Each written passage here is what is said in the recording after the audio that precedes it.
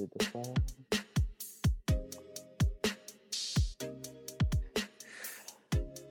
Well, good morning and welcome to our Upper Room Eavesdrop. I'm here with one of our members at Anniston First, Derek Jewell, and he is joined our conversation today. And he's going to talk with us a little bit about our Upper Room devotional this morning. Derek, what did you find in our Upper Room devotional?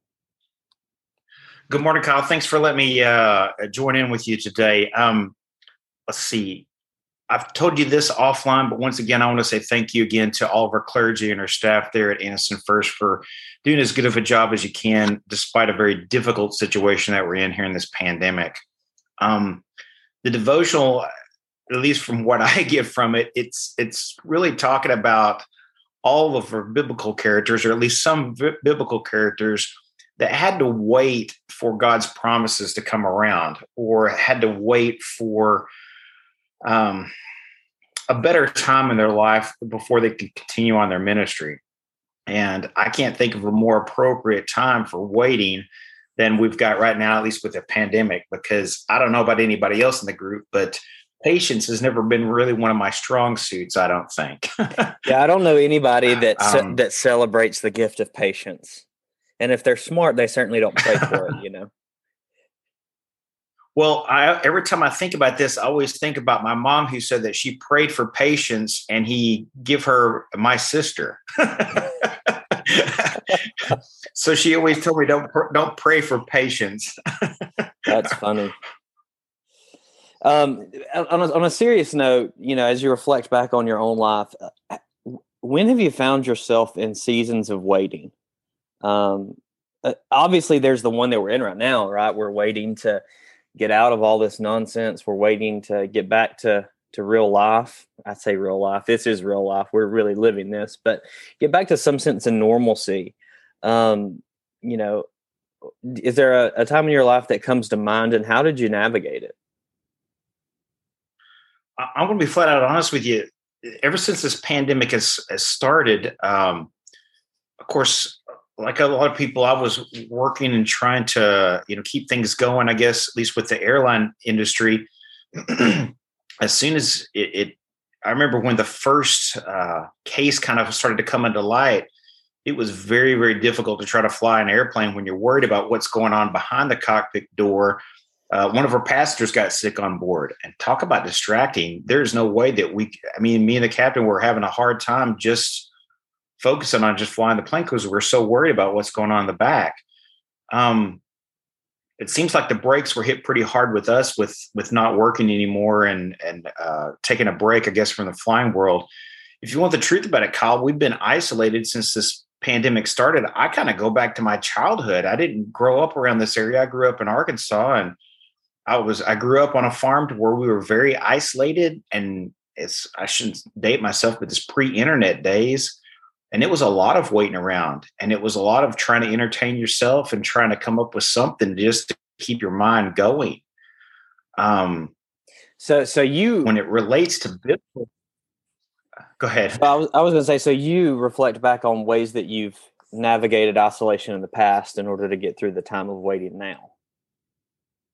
That's what it feels like to me right now. It's like I'm going back to a previous time in life where I had a lot of time on my hands, and I was trying to constantly come up with something just to keep, well, I shouldn't say it like this, to keep my cheese from sliding off my cracker, to try to keep some sanity, to try to keep some grasp on what's really happening on the real world.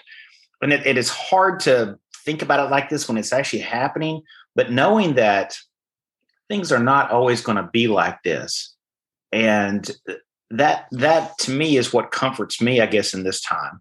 That there's an end to it. There's a hope that it's going to end at some point. If there's anything I could say about the whole deal, it's another season of life. And I think if you've lived long enough, and this is what I'm trying to glean from some of our older congregation, especially now if I'm talking with Buford, my father-in-law, about what's going on with him, there are all kinds of seasons of life and different chapters inside of your life. And, some chapters are, not so fun, and other chapters are really, really great. And most everything in life doesn't really last for too awfully long. It moves on to something else. There's a situation that happens or another circumstance. And whenever I was reading about the devotional today, and I look at most of the giants that I would call are big characters in a biblical Bible or their biblical sense, they all had different seasons of life. I guess my favorite character, no matter what happens, is probably Job.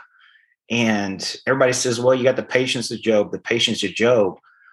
I know this is probably dumb to say, but whenever Job was going through his situation, there wasn't a book of Job for him to read or reflect back on. And, sometimes it's easy. I feel like sometimes if you're being punished for something, or you've had a situation that's maybe you're self-creating, or something that you made a bad choice in and you're having to suffer some consequences for it, that might be one thing. But oftentimes, like with Job's situation, it didn't seem like the guy did anything really bad, and he still had a bad situation to deal with. Right. Well, that's kind of hard for me to wrap my head around sometimes. And that's what this pandemic has felt like for me, when you're trying to do the right thing and you're trying to make a living and you're just trying to keep life going, and then something bad happens. Well, how do you deal with that? Mm-hmm. Yeah, it's a nice reminder that in the Gospels it says that it rains on both the righteous and the unrighteous. It's funny you should say that, Kyle, because that's. Yeah, that no truer statement's ever been said, and I take a lot of comfort in that too. Mm-hmm. And the question becomes is, how do we make it through? And I think the things that you've pointed out are super helpful. We look back on times of where we've demonstrated resiliency, childhood. We look to the future, where we anticipate that things will not always be the way that they are right now. And I think we adopt practices that help us get through. I've seen you adopt some practices that I think have probably been really helpful to you. Do you mind sharing with folks some of what those are? When I was reflecting back on this, Kyle, somebody a long time ago told me this, and I haven't done this a long time, but I had a Bible that my mother gave to me. And, if you flip to the back of most of the Bibles, there's like some empty pages that are at the very end of it. And some minister I'd found a long time ago, or a teacher or instructor, said, hey, the next time that you go back and start trying to write down all the things that God has done for you, good things that have happened in your life, things that were way outside of your control that you saw, and then record those inside your Bible. And then when things get kind of tough, go back and look and see what God has done individually for you in your life. And I'll be honest with you, Kyle, I kept filling it up. And I finally reached the end of those pages. And it got to where, when I stopped and looked back on life at how many things that God had done to help me, situations that were way outside of my control, that I knew that there was a divine influence that helped me in my life. Honestly, I don't really need to record those things anymore, because I can think back in my mind now and just know the fact that God is always with us, looking after us. And I guess it's kind of a hard pill to swallow, but sometimes when you look at, again, the Christian walk, the Christian faith, God has never promised us that bad things are not going to happen to us in our life. But what he has promised us is this: he'll always be with us there, walking with us during those times. And there's been some dark times in my life when I didn't feel like I really had a whole lot of friends or people to talk to about whatever situation was happening. And honestly, sometimes that's what it feels like now with this pandemic, that oftentimes there's not people you can talk to about it. There's not a whole lot of answers that sometimes we have with it. But I just know in my heart that God is always there with us. And that's probably what has helped me more than anything else. And once again, I think that's why oftentimes we have, again, the characters of the Bible to show us that God was always with them. They never quite abandoned God, and he was with them during the whole time that they were going through whatever situation it was. Yeah. This is something else I know this probably sounds kind of cheesy or maybe dumb, but sometimes I've noticed that things that have happened to me in life, you're like, oh my gosh, this is absolutely horrible. This situation, there is no way I'm going to recover from this. I'm like, oh gosh, what have I done? What is happening right now? This is absolutely wretched. But what I didn't know was if you fast forward another 2 or 3 years into the future, you look back and like, man, I know it was tough at the time going through it, but that was one of the best things that ever happened to me. Because if that hadn't happened, then this wouldn't have fell into place and that wouldn't have fell into place. And sometimes I skim the surface when I talk about this, about blessings and curses, and what sometimes in your life seems like an absolute curse. Turns out that God turns around and makes it into a blessing later on in the future.